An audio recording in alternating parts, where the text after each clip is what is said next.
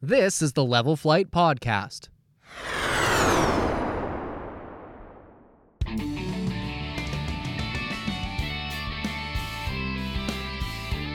Hello, and welcome to another episode of the Level Flight Podcast. I'm Brian, and as always, I'm joined by Connor. Hello, we back. And Elliot. Hey. And we're here for the second episode of the show. I don't know about you guys. I have been itching to record this all week. Oh, yeah. Same here. I couldn't wait. Mm-hmm. Yeah, we got a big show today. It's been a stupid busy week. For both the Jets organization and the entire league. Jets, played a few games. Moose played a couple games where we had a nice, successful weekend in the organization. The NHL had a really busy week. Found out the other day that they were in Finland for a couple games between Colorado and Columbus. Who would have thought? Yeah. I saw a game on it too, and I'm like, oh, what's this? Oh, they're in Finland. Oh, cool. Great marketing, NHL. Leave it up to the NHL to always ace their marketing. Oh, just great. like all their pregame and postgame staff. Just acing it. Well, even in the preseason, I didn't know that teams were starting over in Europe. Like, we're those starting random in two Switzerland. games with the Predators and the Sharks. Yeah. Yeah. I don't know. And then they marketed it like the first Tuesday night. That was like opening night in the NHL. It was like, well, no, the season has already started. Yeah, it started like 5 days ago. Yeah, it made no sense. But all right, just a disaster. Well, enough about the NHL's marketing this early on, because that's a whole other rant for another time. Let's talk about the Jets a little bit, because that's what we are. But they're wrapping up a week where they went 2-0 against the Canadiens and the Blackhawks. The Moose wrapped up a week where they went 1-1 against the Texas Stars. So let's dive into those games a little bit. So the Jets and Canadiens played a spirited affair. Went pretty well in the Jets' way. In terms of what stood out to us, what did you see? Well, Kyle Connor finally. I was telling some people after the game, was there not a more emotionally rewarding goal this season? Like, as soon as you see Scheifele drop the puck and Kyle Connor turn the corner, like you're thinking like this has to be it. Like, if that shot goes off the post and wide, and then Suzuki and Caulfield come down on a 2-on-1 and bury it, and then he doesn't score again against the Blackhawks, like, what's the conversation we're having right now, right? Yeah. Like, he finally scored. I absolutely loved that. That was an awesome OT winner. What a time for him to finally score. I liked Gagne on the top line. They experimented with that for 2 periods, and then they went back to Appleton, but I really liked how Gagne looked. Those are the things that stood out to me from that game specifically, was obviously Kyle Connor. But Gagne on the top line, it was a nice adjustment that I really liked, actually. Yeah, as you said, like, seeing Connor wheel around there by the circle, no word of a lie. I looked, I go, please do it. Yeah, that's what everyone was thinking. Like, this has to be it. He's one-on-one with Montembeault, and he's just like, this is Kyle Connor. Like, this is the goal that he scores. And he'd had a couple other chances in that game. Oh. I made a tweet later. I think I said he had 6 shots on goal in that game, and I vividly remember him taking more than that missed the net or got blocked. Like, it seemed like every game he was attempting more and more. Like, obviously he knew he only had 1 goal, so he's like trying his hardest. He's just attempting so many shots. There was one chance late in the third where he's alone in the slot and he shoots it, and it goes off a Canadiens player's stick and up into the netting. It's a sure goal if it doesn't hit the guy's stick. With 2-2 game, 5 minutes left in the third, I'm like, come on. Like, this guy's so snake bitten. Like late in the year, if that happens, you go, okay, well, you've already got 25 or whatever. Like, you're not really thinking about it, right? It's just kind of like it's right now where you're like, oh, well, if that goes in, maybe he gets going, right? So yeah, you had mentioned it last week, Connor, where it's his next one, which was his overtime winner against Montreal, is the first goal he scored on an actual goalie this year. Yeah. So yeah, it's very relieving to see it. I hope he builds off of it. He didn't need to against Chicago. Right. Great game. Great game. So yeah, it was a 4-0 shutout there on Saturday. A little afternoon affair. Matinee, if you will. See, for matinee, I think a matinee is closer to noon for me. Sure. Remember the Moose matinee games. Yeah. Oh yeah. No, but that game against Chicago. Firstly, how about those jerseys? Oh yeah. Beautiful, beautiful jerseys. as soon as they dropped, I was like, yep, I really wish I could buy one right now. Those look really nice. Well, they're $320 on TrueNorthShop.com, so. And they're not even available yet. So pre-order and wait. But those jerseys, when they first came out, I really liked them. Everyone wants red in them, and I think we can all agree that it would look better with red. But on the ice, like, jerseys like never really go down in value when you see a team play with it on. You don't think like, oh, that model standing in it looks great, but then when they play in it, it looks worse. Like, everyone's opinion really jumped up on the jerseys, but I think they're awesome. I will say, the opinion of jerseys look better when they're on the ice kind of took a hit when Tampa brought their. Those jerseys are like so bad they're good. There's too much going on. Somehow almost. looked worse on the ice though. I didn't know how that could be possible. Yeah. I mean, I still think they're just like comically bad that they're good, but man, they're not great. Neither are the Sabres because they went the white pants. That's the thing. If it was blue pants, it'd be fine. I saw someone actually mention that the Jets, reverse retro could possibly look interesting if they had red pants with it. I'm not sure. I'd have to see it mocked up. I think you'd have to add red to the jersey and the socks at that point if you go red pants. You can't just have like one splash of red with nothing else. Yeah, that was my thought too. The color swatch there's a little weird then if you do that because like the rest of the jersey is basically white and blue. If you add just red pants, it pops and it probably throws it off an a accent, bit, but it'll throw it off somewhat. You know, at least they're not the University of Wisconsin ripping off the Toronto Raptors jerseys. Jerseys aside, the players in them did pretty well too. Specifically, Connor Hellebuck. Oh yeah, another shutout. Second of the year, 30 save shutout. But he was helped out by three power play goals, going 3 for 4 on the power play. The only one that they didn't convert on was a shortened one where they only had one for about 30 seconds. And a shorthanded goal by Adam Lowry. That's the way he does it. Is this shorthanded? Like, that's the only way he scores. I found out during the Blackhawks game that Morrissey's a point-per-game player and is leading the Jets in scoring. I did not know that. I don't know what I assumed. He is the leading scorer. He's got 1 goal, 9 assists, and 10 points right now, leading scorer on the team. I will make it very clear, I was also unaware of that. Yeah. If the guys will tell you my face was quite priceless there. Mike McIntyre of the Free Press tweeted out Jets leading scorer Josh Morrissey. When he scored his goal, he said the leading scorer scores to put the Jets up, and I was like, no way. I have to double-check that. And, yeah. I also found out in that search that Dubois has 10 points in 11 games. I didn't realize that he's almost at a point a game. Yeah. Like, so wrapped up in Kyle Connor only scoring 1 goal and Ehlers being hurt that and I guess Hellebuck, missed out. Yeah. Like, that's the thing. Like, there's guys that they aren't getting the coverage. No. Yeah, we're looking at a very interesting dynamic here where the players who are normally leading the scoring are still trying to find their way. I'm not going to complain about having more production from the back end, especially a guy like Morrissey who hasn't been a notorious producer throughout the his entire career, but I'll take it. Sure. He's rolling in. And that's what Bonus said. He said he wants more goals from the defenseman, so that's what we're getting. Yep. You got one from Nate Schmidt as well. Yeah. During that game, another power play, just roofed it past. I guess at that point was it Dylan Wells? Yeah, I believe so. Yeah. Which great pass by Perfetti on that too. His passing, I mean, I don't think it's a stretch to say that it's the best on the team. His vision is just ridiculous. He's so patient too, and he waits. Like, you can see him waiting on the half wall for a seam to open up, like on the Schmidt goal. Yeah. He clearly slows down as soon as he comes over the blue line, and he can see that lane opening up, and it's just a matter of time, and then he snaps it over. Boom, goal.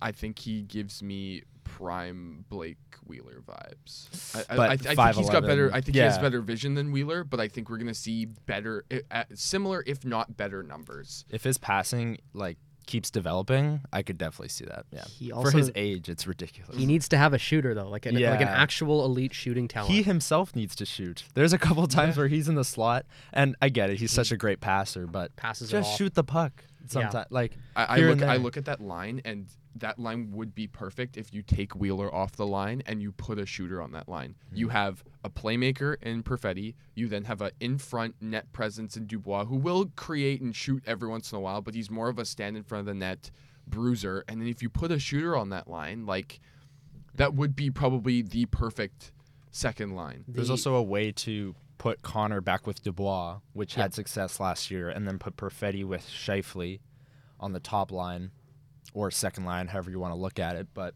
there's a way to get both Kyle Connor going and get Perfetti a shooter. It's difficult, though, to do so with how the team is currently constructed, because most of the offensive talent, if not all of it, is sitting on those top two lines. So if you shuffle them around and then someone gets hurt, you immediately have someone who's not necessarily an offensive firepower. But I mean, he looks good enough that I think he can find goals for guys who aren't typically their goal scorers. Like, I mean, Dubois thrives off of the up close. Granted, he's been firing him from the circles. He looks good, but no, I think Perfetti is destined to have a massive assist number season. Like, it's just, he's so smart with the puck. I wrote before the season that I had like a hot takes thing where I said 40 assists for Perfetti. Not out of the question. Yeah, not at all. Yeah, no. Which is ridiculous for his age. That would be unbelievable. So I don't see 100%. why not. That'd be a great rookie year. Just to double back here a little bit onto the forward depth. I'm having some problems with the fact that Appleton is becoming the default on that top line. Especially, I thought, as you said earlier, Sam Gagner looked great on that top line. He's one of those guys that he can kind of fit in wherever. He's not the fastest anymore, but he makes it up for it in his hockey IQ. He's a really good playmaker. I just don't know if Appleton has that part of his game that can help to, make that line work. It puts a lot of pressure on Scheifele and Connor, and therefore makes it easier for, the other teams to just focus on them, because Appleton doesn't have the finishing ability. His playmaking needs some work. I mean, to be fair to him, it's not his game. No. He's a guy who thrives on, the third line, fourth line. He's a guy who forechecks, tries to, drive the puck loose a little bit and penalty kill, but he's never really been that offensive guy in the NHL yet. I think his speed makes it workable enough that top line is still going to produce here and there, but I think Gagner is a better fit. The main reason for me was Sam Gagner has the best goal song on the team, and I just want to hear more of that. Mr. Brightside, I mean, come on. That's my reasoning for him. I mean, I think we have to consider, though, that Nate Schmidt has Mambo number 5. We finally heard that for the first time. I know. Love it. No, I just think, I don't know. I'm with both of you. I'm kind of in the middle. It's just like Appleton is, like Brian said, he's a bottom 6 guy. He's not really anybody that I'm like, oh wow, you know what? Like he doesn't really add to that top line, but his speed kind of makes up for it. And then you kind of think, okay, I see what Rick's trying to do, and I think what he's trying to add is a different element to the line, where I think he's trying to get somebody like Scheifele to actually start caring about forechecking and getting in deep and that sort of thing. So I think that's what his thought process is. Or maybe adding some defense to the line, because Connor and Scheifele notoriously haven't been great defensively. So yeah, and so you've got at least some. It's like you're playing basketball and you add like a defensive player to your lineup. You got like 4 offensive players and then that are notoriously like not good on defense, and you throw a defensive center out there or a defensive wing, and you go, oh, you know what? This lineup actually doesn't look bad on defense, because make it manageable defensively. Yeah, and so that person's kind of like the Rock. So I think that's what he's trying to do, but I don't know if it works in this situation. What I will say, and I don't know what the underlying numbers say. I haven't had a chance to look. This is strictly eye test.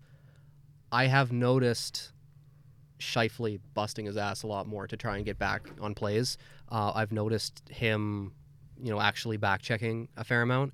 There's still some defensive lapses that I've noticed, but it seems like there's more effort there, which is nice because, in the last few seasons, you just look at him and you're like, dude, just put the effort in, man. You do see it come back here and there. Like, I'll reference that Jack Eichel game winner in overtime that one time. And we can now switch our topics into our overtime discussion that we're going to have here. But there was that one goal where I posted a screenshot on Twitter, all three, Connor, Scheifele, Morrissey, just staring at the puck as Eichel goes across the crease and beats Hellebuyck on, like, the far side. You don't love to see that. That's last year. Like, that's... Like, I get it. They're all at the end of a shift, but you gotta, like, that's the thing. You're 8 out there seconds still. left. There's 8 seconds left. Throw yourself on the ice. Just try and prevent the goal. Get it to a shootout, and then hope that your SEAL guys can win it for you, because that Hellebuyck was, lights out in that Vegas game. He's gonna give you a big enough chance to win there, but no, they were just standing there. Let them just walk them entirely. So it's a strategy that I think that they're still trying to get back into because they weren't, reprimanded for it at all in the last few years. So I think, there's certain strategies I'm still on the fence about with Bonus, but I think his heart's in the right place in terms of what he wants his guys to do. I'm still seeing the results of that. Remember when Maurice would go 3 forwards? The good old days, right? No, I'm kidding. But yeah, I don't think those are good days, but starting with Lowry and Appleton in overtime, I get it. You're trying, when the Avs put out Makar, McKinnon, and Rantanen, you're trying to shut them down and then get your guys out there.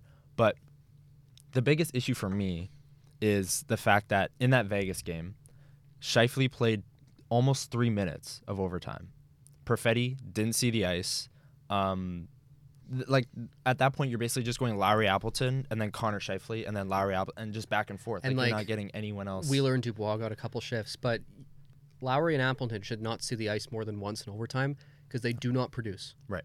That their whole game is to prevent. That's literally Lowry, since he had, like, yes, he will occasionally score. He's been on the power play, but he's just the net front guy who buries the rebounds. He scores shorthanded goals. But he's not a guy who you're putting out there to, match up against the best offensive players. You're looking at these lineups that they've played against. Montreal obviously is an exception because they're not as deep, but still you want to play best versus best because you want to trust your best scorers to outscore your opponent. You have way more room, so effectively, regardless of who you're putting out there, defensive play is nearly out the window because you can just toss it back to your guy and keep possession. You're not, there's not 5 other guys out there, that you have to worry about. I can maybe understand, as you said, starting early, even if you just start Lowry to make sure you win the face-off because he's among the better ones on the team because we've been struggling, and then send him off. Putting them out there for multiple shifts, though, I don't get. I was having this conversation with someone on Twitter. I can't remember who. But the idea that just because something worked once doesn't mean you should keep trying it because eventually it's going to stop working, and then you've kind of stuck to your guns too long and you've lost games because of it. Mm-hmm. Yeah, I agree with starting with it. Bonus had a quote, too, where he said it was mainly to win the faceoff, and then people were questioning, well, then why is Appleton out there? Like, why not just go Lowry and Perfetti, right? Take Lowry off as soon as you win the faceoff or lose it, whatever. And then you can put Gagne out there. Like, yeah, I know he's not as fast, but his passing would be able to open up lanes for guys like Perfetti, and even toss out a guy like Schmidt with them because he'll shoot. And if it's to win the face-off, as you said, Lowry and Appleton should never come back out because unless there's another face-off, like a big one. Yeah, they're changing on the fly. Yeah, right. The flow of the game, especially in overtime, you really should only get 4 face-offs in that 5 minutes. I'm gonna give 4. It may be even not that, but you have to factor in if goalie's icing the puck or right. But I like you both said, I get it. I understand what he's trying to do, but I'll go back to what you said, Brian. You put best versus best, right? It should be either you're putting, let's say you have to play Colorado again in overtime or whatever down the line. You're going to play them again this year, right? They put out McKinnon, Makar, and whoever else, if it's Rantanen or whatever, then you should be putting out, I don't know, Scheifele, Connor, and I don't really care Schmidt, I guess, on D. Like, you could put Morrissey, you could put, well, I'm not going to say Pionk, but Leading scorer, Josh Morrissey. Yeah, probably leading put some scorer, respect on that name. But you guys get what I'm saying, right? Like, Yeah. It should be, like you said, Brian, it should be best versus best. I don't care really who it is, but yes, Perfetti needs a shift. I can't believe that you're not putting out in overtime a period of the game that's supposed to be about scoring someone who's going to create chances.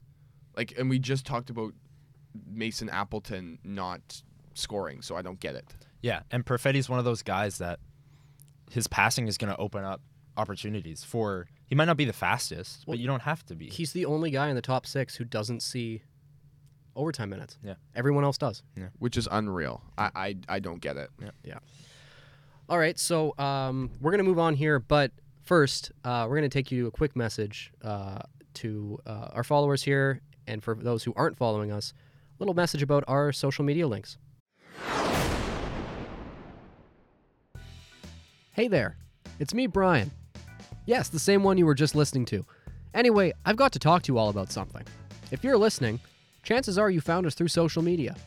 However, if you found your way to us through the grapevine, by the water cooler, or through the magic of friendship alone, let me tell you how to connect with us even further. You can follow us on Instagram, Facebook, Twitter, and now even TikTok. We're great at the whole brand identity thing, so we have all the same usernames on all platforms. Just search up Level Flight Podcast or the username Level Flight WPG. So, pause the episode, go follow us, then come back, okay? Great, you're back now? Perfect. Let's get on with the rest of the show. Thank you for that, Brian. Make sure you. Okay, no, never mind. Restart that. No, we can laugh about that. No. Hold on. Thank you for that, Brian. Now we're going to move on to kind of a story around the organization, not necessarily Jets related, but it is Jets related.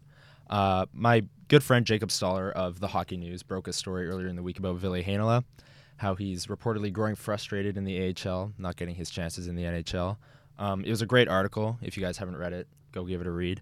The statement came from his agent saying that Ville is growing frustrated. He wants to play more. He should be given a longer look in the NHL. So what do you guys think? What do you guys think about it? How did we get to this point? What are the next steps? Is this a surprise at all, really? Like, Ville hasn't really been given a long look in the NHL, so it's not really surprising for him to be angry about it. I don't think it's that much of a surprise. He's a good player, right? And I really think that, and you guys can stop me if I'm wrong, I really think that if he was in almost any other organization in the league, that he would probably have gotten at least like a 10 to 15 solid game look at some point. Not this couple games here, send down, couple, like, I think he really needs 10 to 15 in a row, play him, see how he adjusts, and see what happens. But if I'm any other organization in the league, I think I'm calling up the Jets and asking them, like, hey, I really hear that one of your quote-unquote star prospect defensemen is upset. What's your asking price? Because he deserves to be on this team, especially with how bad for what he brings to the team, for how bad the Jets have been on the things that he is good at. Yeah. I really think that they need to call him up, and I think they need to do something about this before this turns into a situation where he's not signing a contract, he won't play if they call him up, and then you have to trade him. Yeah, and at this point, I'm willing to concede that I am not sure his ceiling is even close to where it was when we first drafted him. I was of the mindset that, especially because he looked really good in those first, 8 games that he played when he was first drafted and then was sent down.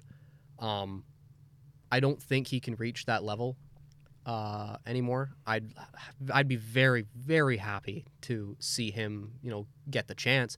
That's the thing. I'm not asking, because I've been in this little back and forth with several people where I'm not asking for him to get a guaranteed lineup spot.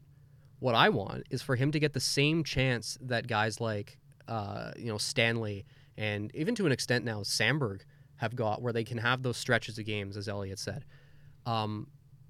There's pretty well documented evidence if you actually if you go back and watch game film from his points when he actually plays multiple games in a row. He improves every game that he plays. It's just getting into a rhythm with him. It might be different this year because he's actually he's been playing the entire time. To which he's looked pretty good with the Moose. I think a bit of his frustration is leaking into his game because he looks a little bit impatient with his passes, and he's just getting mean in front of the net. Yeah, I have never seen it's like Mark Stewart levels of cross checking in front of the net.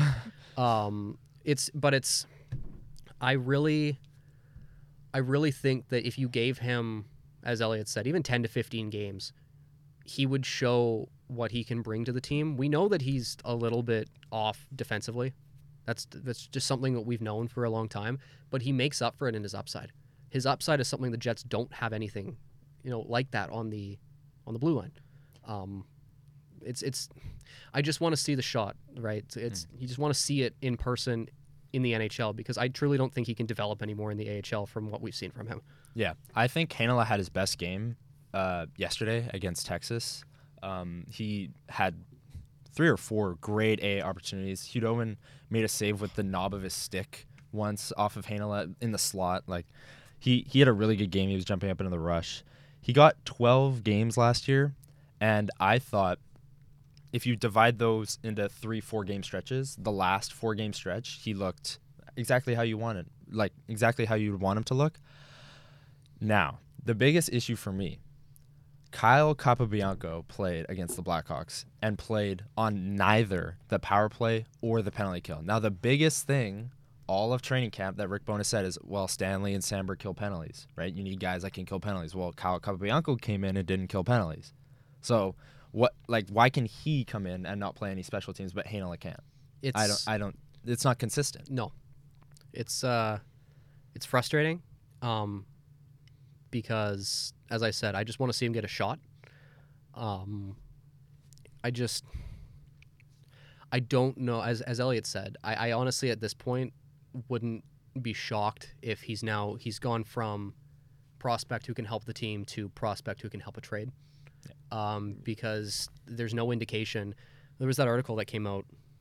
There was the 32 Thoughts, I think, where Friedman mentioned that effectively Chevy is going to sit on his hands until he finds the right deal, which we've heard that almost every year. Mm-hmm. And then, the right deal comes and goes, and then we undersell on a guy.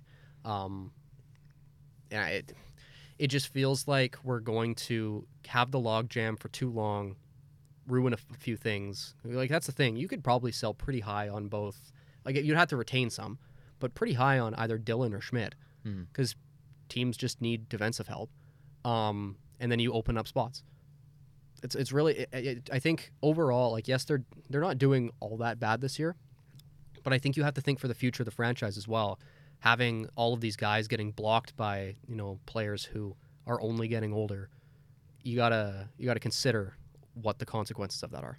Yeah, and I've been a big advocate for trading one of Dillon or Schmidt for middle six help because the middle six is not now with Barron out another 5 weeks and Ehlers is still out. The middle six is really thin.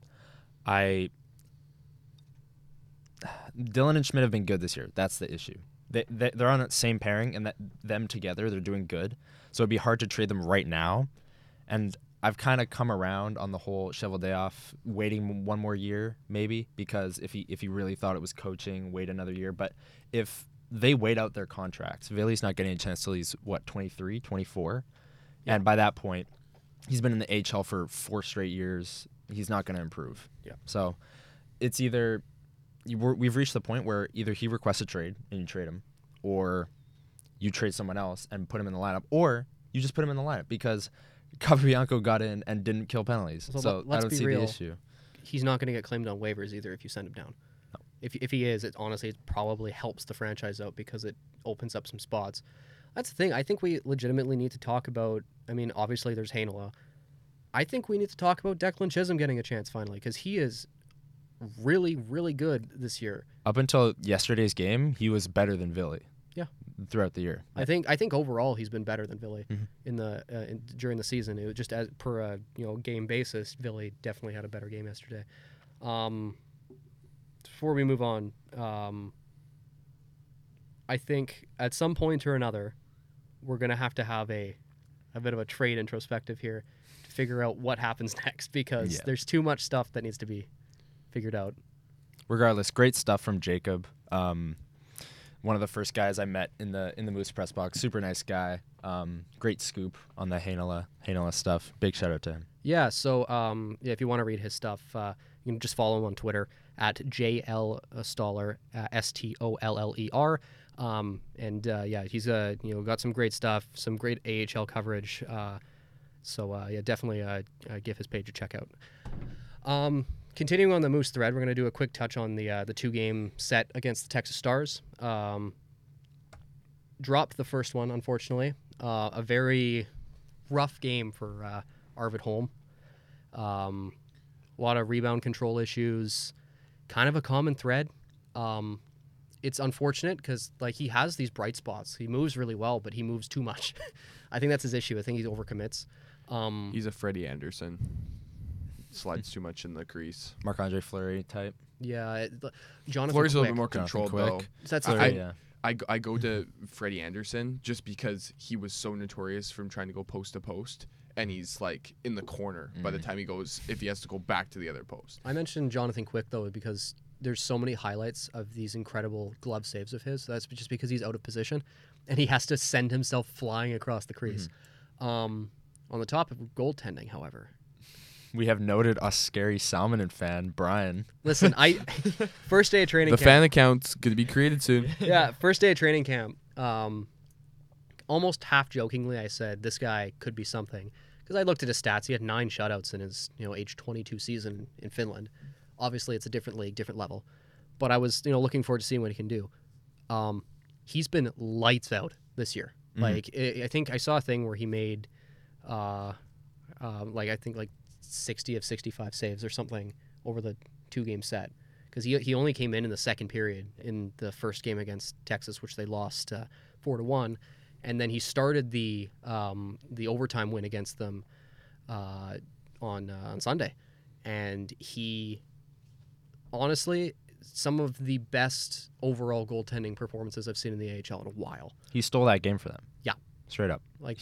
There were certain the pucks should have been in the net, and he was just. There was a 2-on-0 in overtime that he kind of played to perfection and saved. And meantime, 2-on-0, the rebound went out of play. Yeah, I know he probably didn't mean to control that rebound to the point where it goes into the netting, but I mean, talk about controlling a rebound. That's just elite stuff.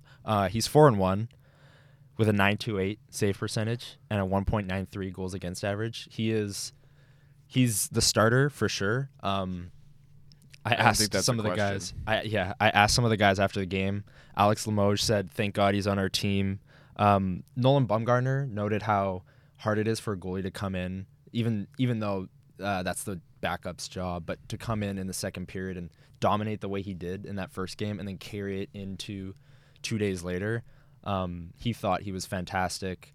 Just praises all around for Oskari from the team, and rightfully so, because the Moose haven't seen goaltending this good in Mikhail Burton was never this good either. No, I mean, I'd say the last really good goaltending was Hellebuck.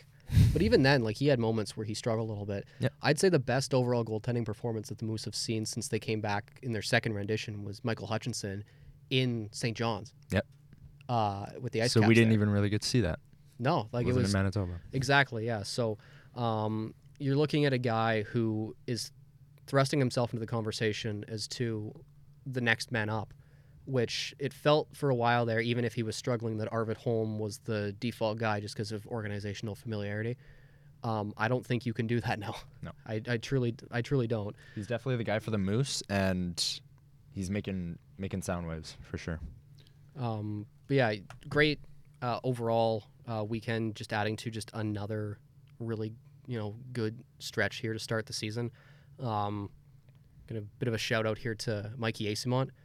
Hell of an effort in overtime to get that puck to Alex Limoges for the overtime winner.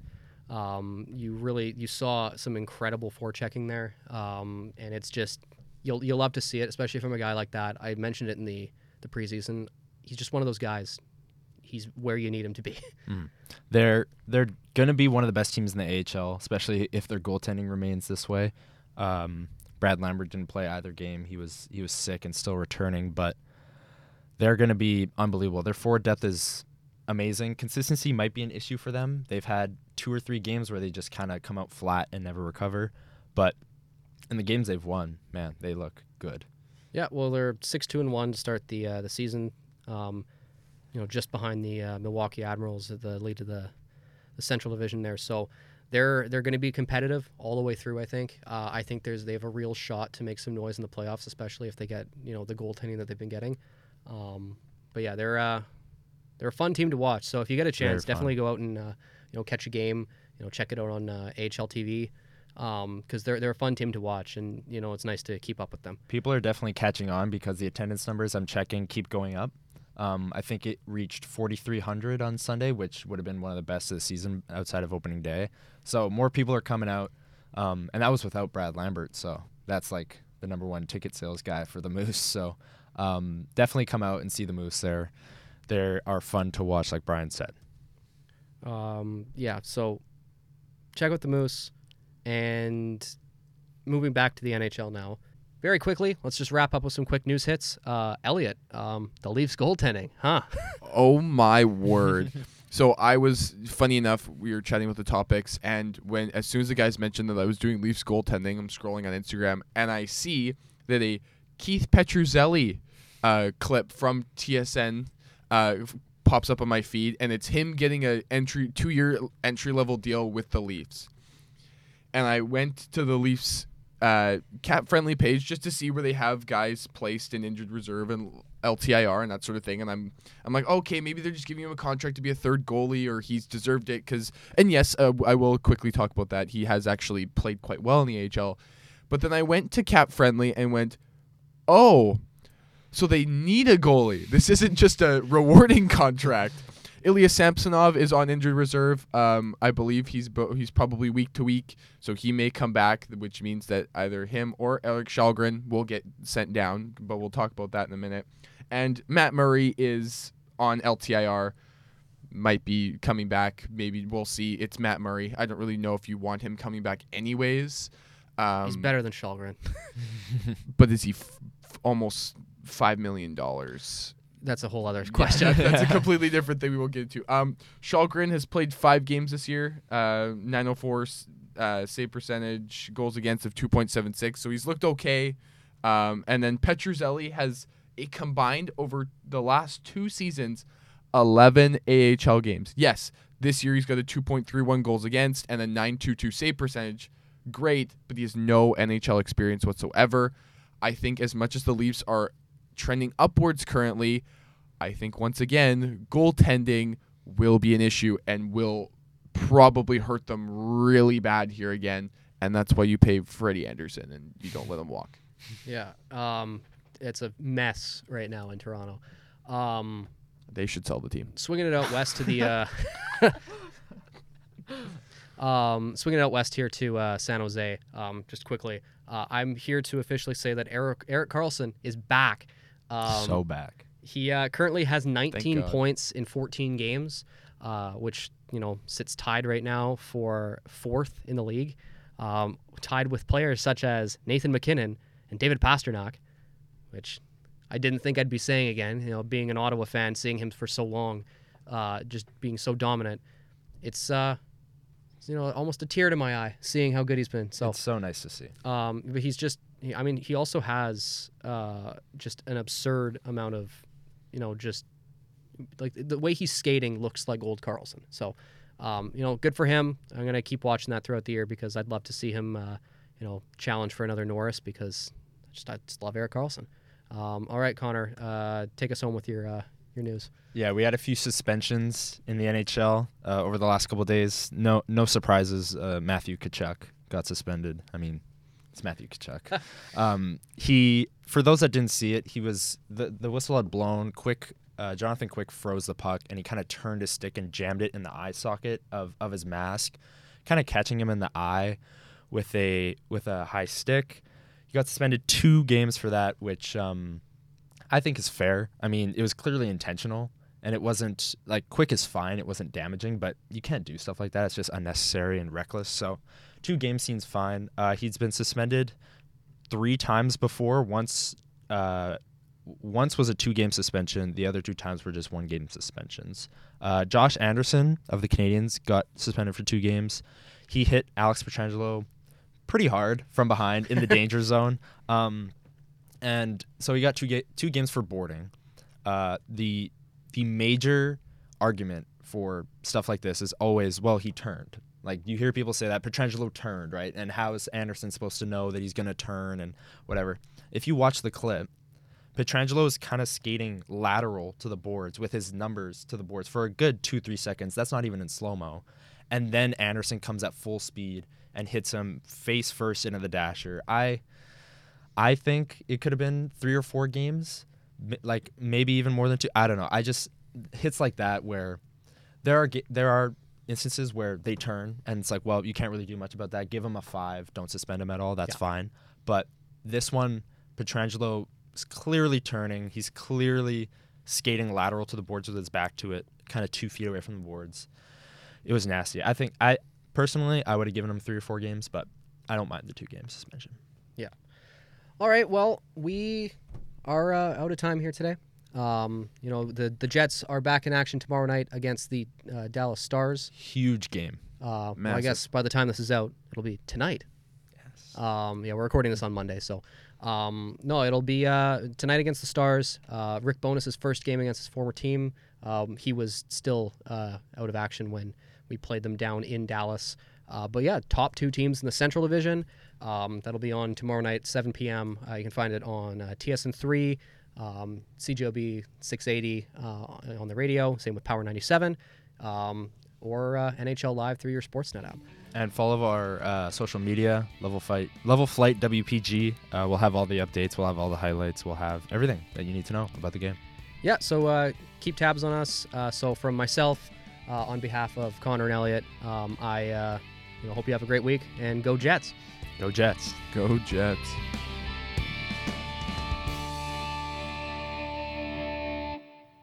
You've been listening to the Level Flight Podcast.